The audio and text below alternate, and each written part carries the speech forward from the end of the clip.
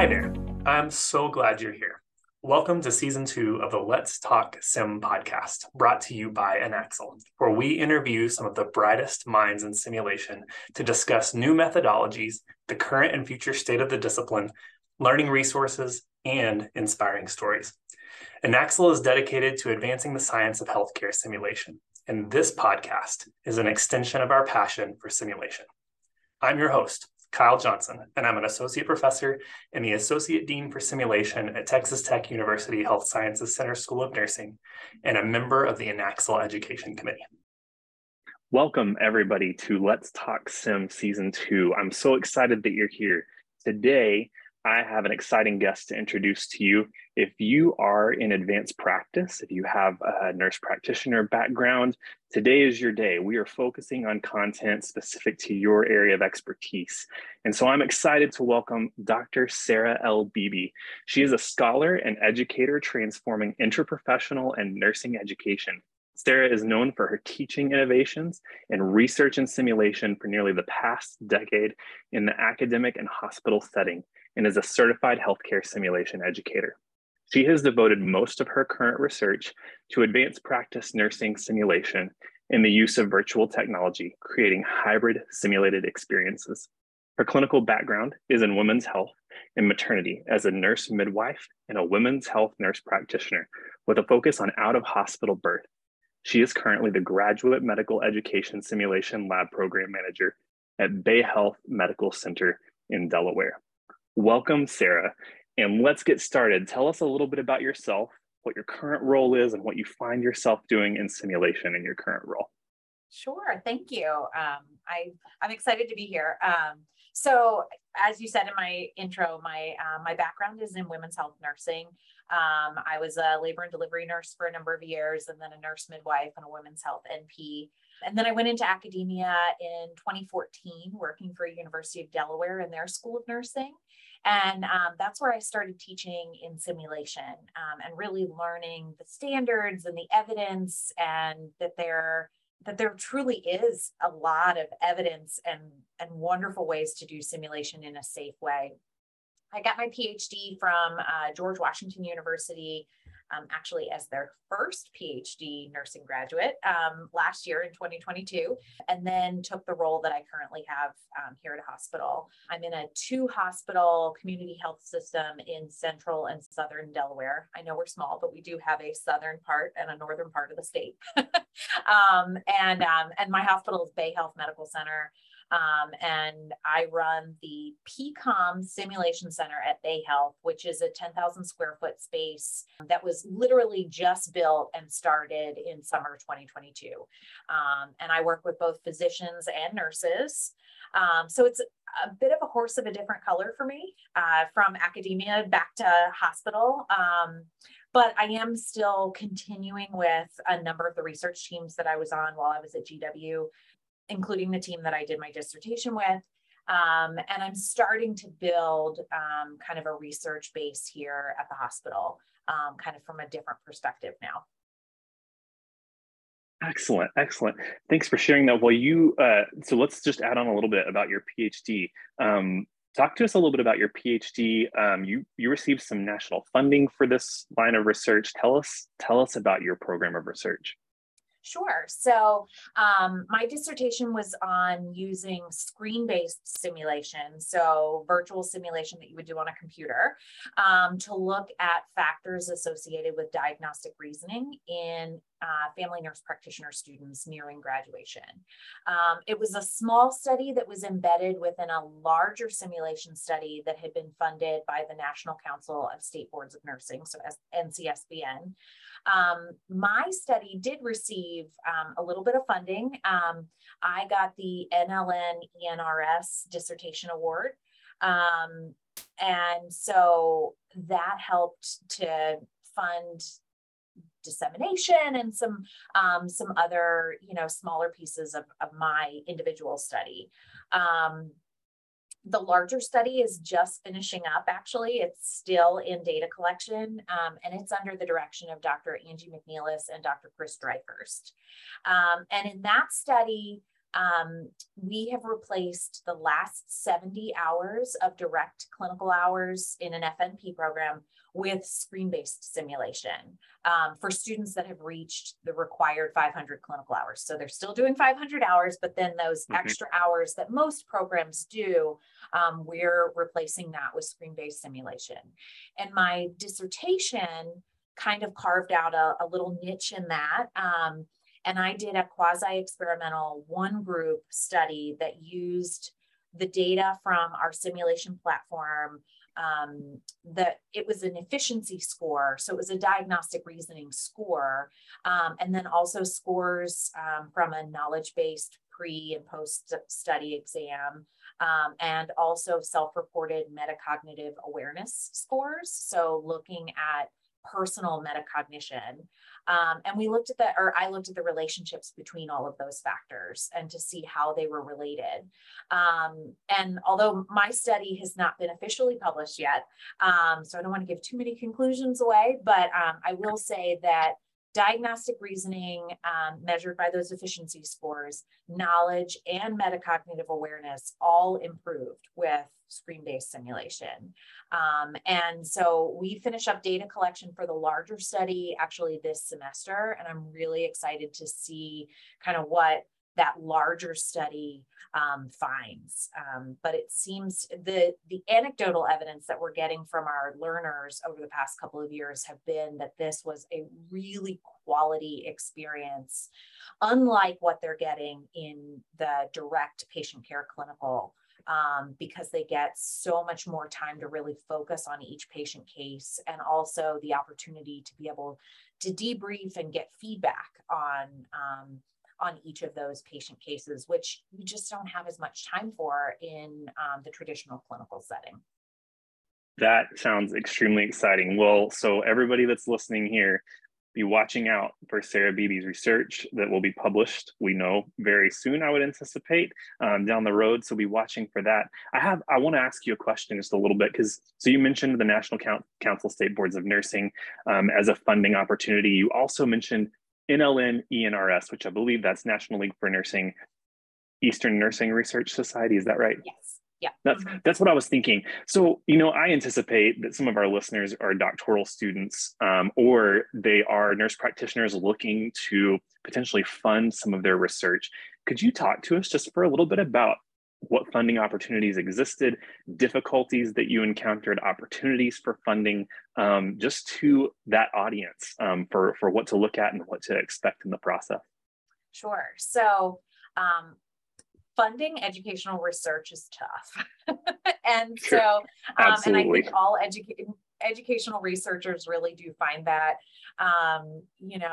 it's hard to explain to some of the major funding organizations and foundations and things like that, educational research is really the foundation that we need to be able to do all the other, kind of sexy research, cancer research or whatever it is. You've got to have the researchers, you've got to have those nurses, and they've got to be adequately prepared to be able to do some of the other stuff. And that's hard to explain to people who are funding, but there is educational research funding out there. For dissertation research, a number of the educational organizations have small grants, like NLN has grants.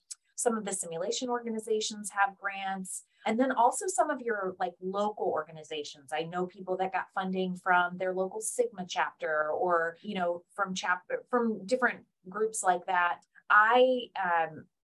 I went to GW, and my education was funded by George Washington University. So that was nice to have that piece of financial burden out of the way so that I could afford to do some of my study, on my own dime, because I wasn't also paying for my education. And I think that that's an important piece when you're a PhD student.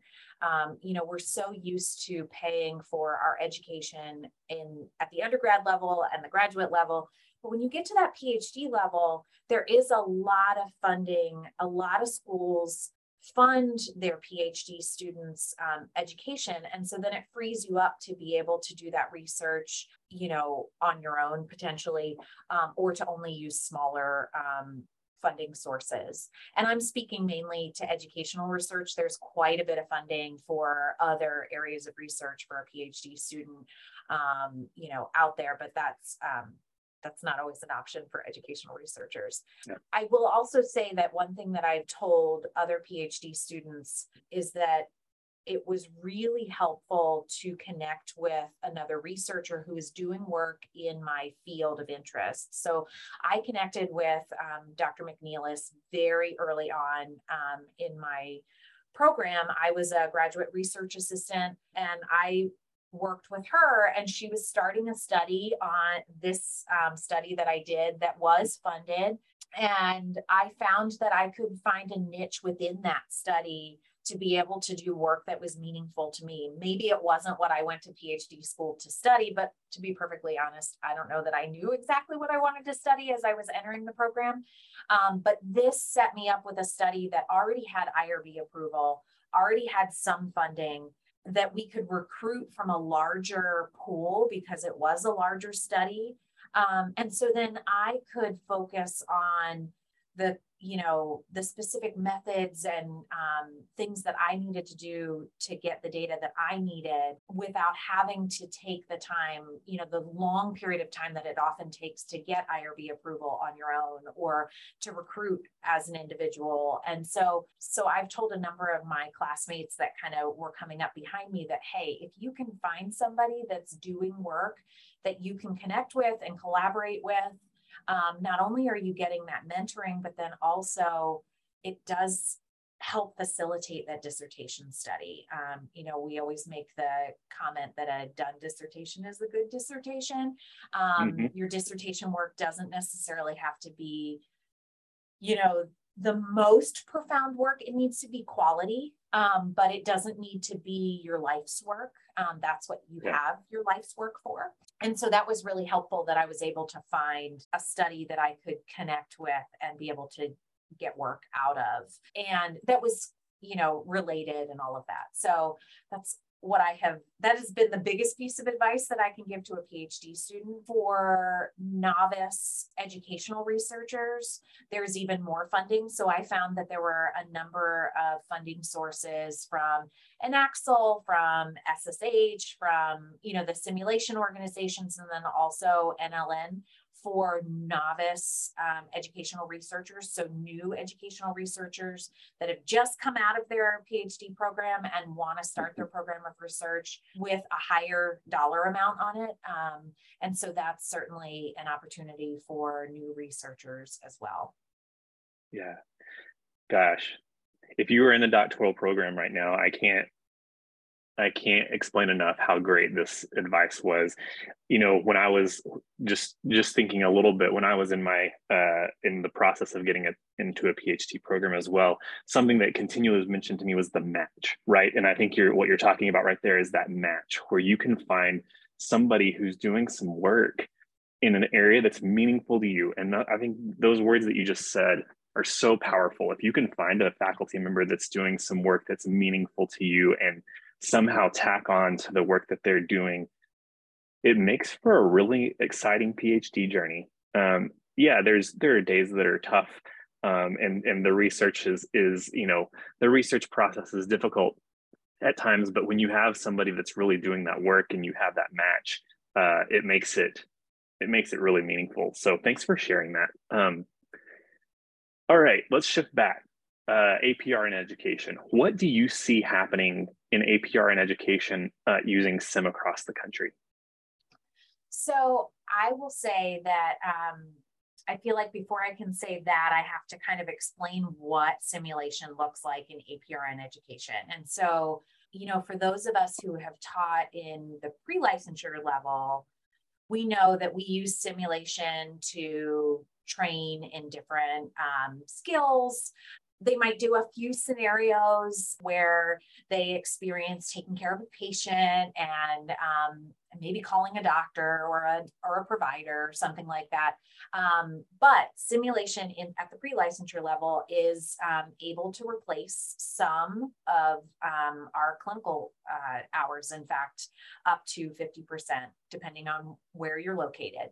And in APRN education, we haven't made all of the same policy changes. We also don't have a ton of evidence. At the pre-licensure level, there's a lot of evidence to support simulation. There was the National Simulation Study that replaced, that was an NCSBN funded study, that's the study that found that we could replace up to 50% of clinical hours with simulation. We have not done that in APRN education. And so we're working towards getting some of that evidence. And so that being said, we can't replace direct care clinical hours with simulation at this point.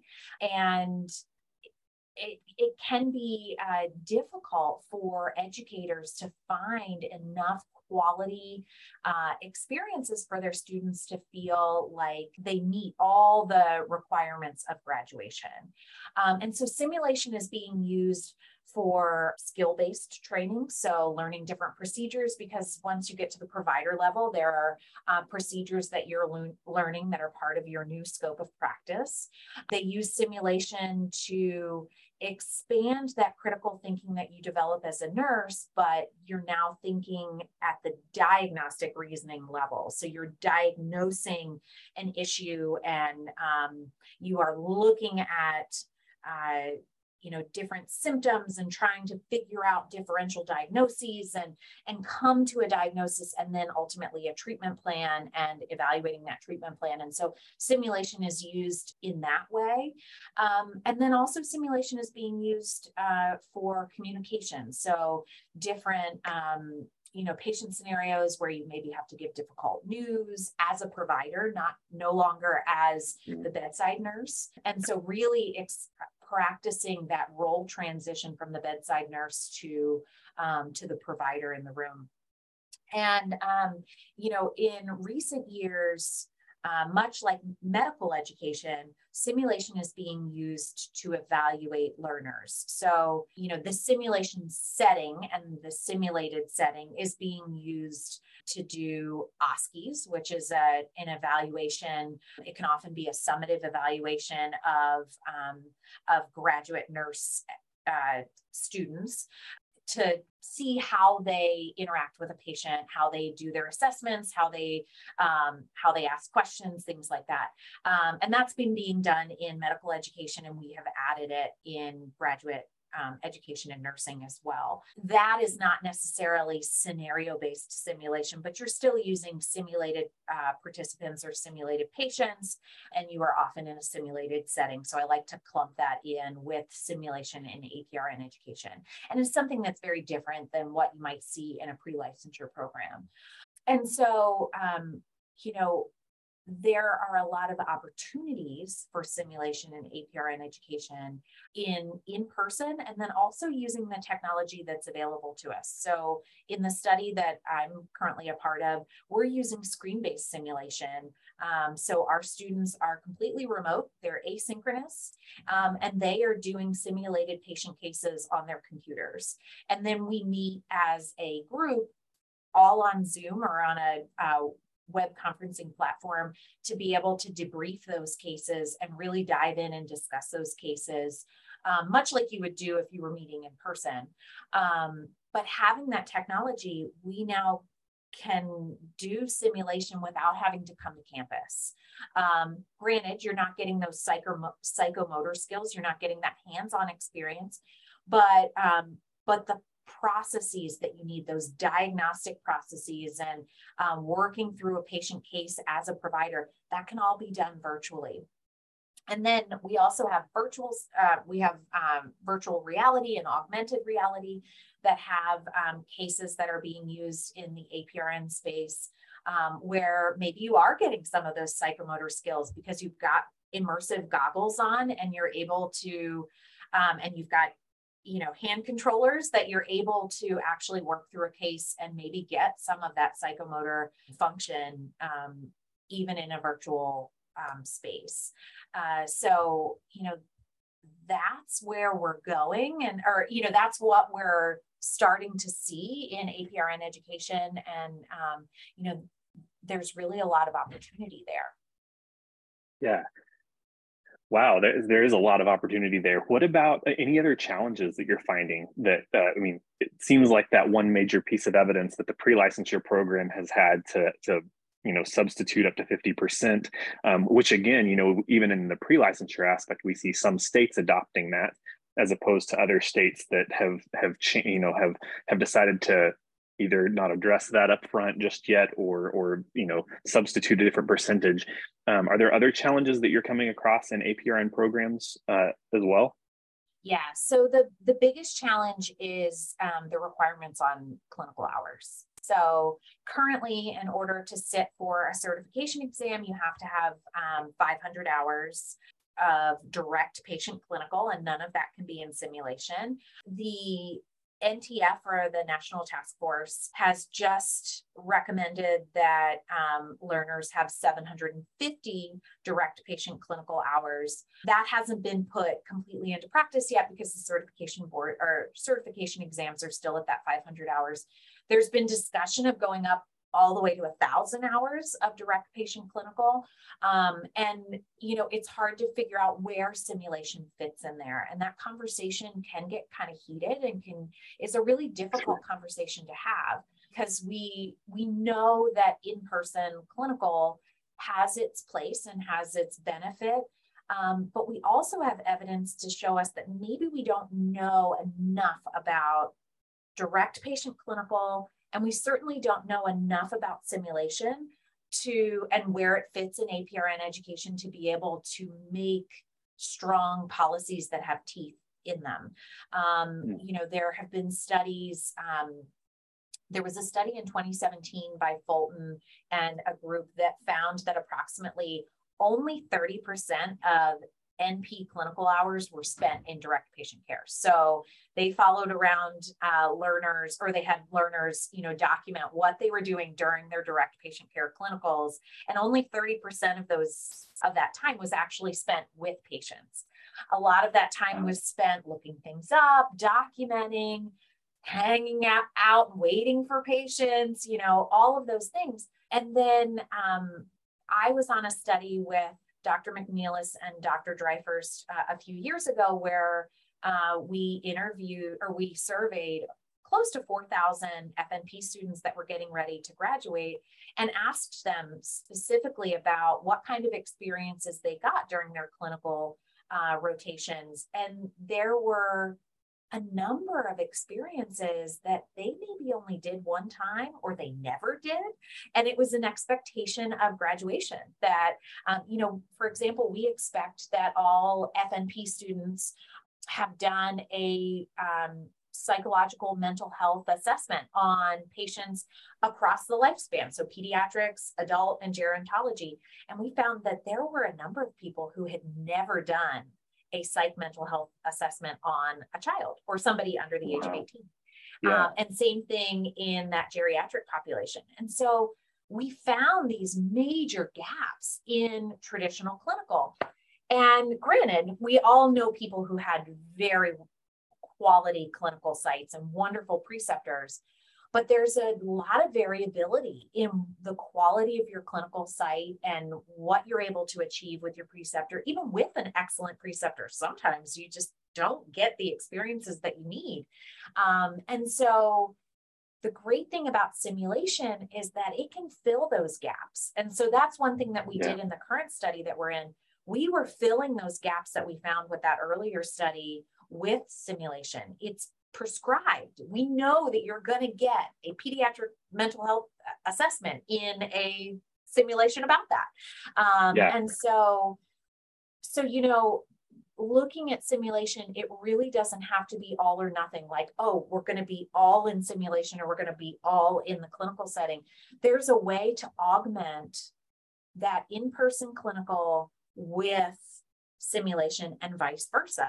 And, but that is the big challenge, is knowing where, how many hours are okay. And at what point are we taking away from direct patient care, or at what point are we taking away from simulation, like finding that balance. And then also finding quality educators. Simulation takes a lot of work on the educator, and so does clinical. So finding preceptors, but then also finding educators that can provide quality simulation. I think we've all had a conversation with, with people about simulation, that they might have a little bit of PTSD about the simulation that they experienced as learners. Yeah. I know I had that. And so getting that buy-in, that simulation done using standards, the NAACL standards, using facilitators that truly know how to debrief and know how to design a quality simulation, that doing simulation in that way is very different than maybe the simulation we remember from our education. And so, that's a big gap and a big challenge in APRN education as well. Yeah. Wow. You've hit on some really good things there. So you started kind of talking. So stay with me on big vision.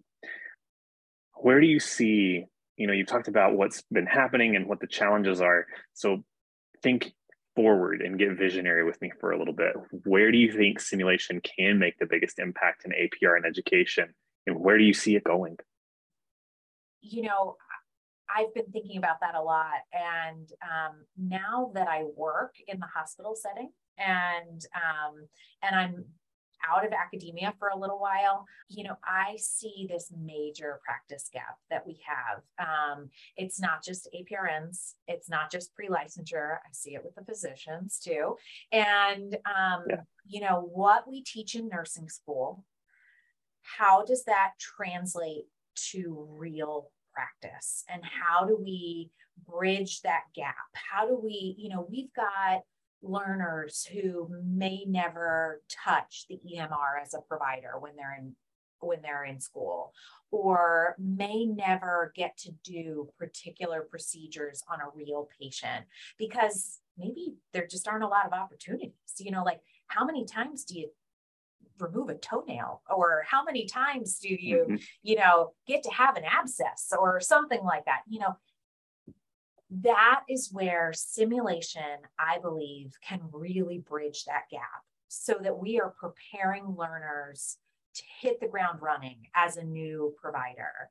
I see simulation working on the academic side, and I also see simulation working on the practice side, and what I think would be so amazing, we talk about academic practice partnerships from a clinical perspective and from a research perspective, that, we've got people that maybe work in both academia and practice and share their time, or we've got academic practices where we can send our students to take care of patients, but all of the people working in that practice are faculty. I believe that we could have academic practice partnerships from a simulation perspective, we could prepare learners on the academic side that we know when they go to the practice side, they're going to continue simulation and practice using the same methods and using the same ideas and things like that. So, on the academic side, they're starting the simulation that's going to prepare them for boards, but then once they're done with that part, continuing those simulations and those methods that help them in practice, much like they do in aviation. You practice in school, but then once you're out and you're a real pilot, you're still doing thousands of hours of simulation. And there should be no reason why we're not doing that on that side, preparing them in the academic setting for all the practice that they're going to continue doing for the rest of their careers. So I think that I see that, and being now on the practice side and seeing the opportunities that we could have is really cool. I think technology is going to play a really big part in that. I don't think that we are going to get rid of sim centers. I think that sim centers with mannequins and patients and all of those things are going to, I think that they're here to stay, but I think that we're going to find there are a lot of things that we can augment with VR, AR, screen-based simulation. I think there are going to be things that we can replace with those modalities that require less educator work. But then when we do come together in person, it's a more meaningful, experience.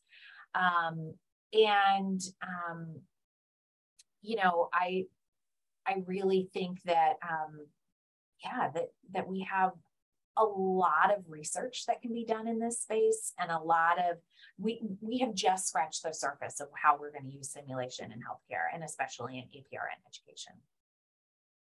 Yeah. Wow. Thank you so much for sharing about your background, your research, where you see your research going, and just giving us some insight into what's happening in APRN education. The work you're doing is wonderful. I've had the privilege of working with you now for about 1.5 years or so. And so I knew that you have a wealth of expertise around this area. And so thanks for sharing it with our simulation community today on the podcast. Sarah, thank you so much for being on our podcast today. Thanks for sharing about APRN education. Thanks for sharing about challenges that you encountered as a doctoral student. You shared a little bit about your research today with us, but it's forthcoming. Where can our community keep in contact with you on social media? So I'm on Twitter and LinkedIn.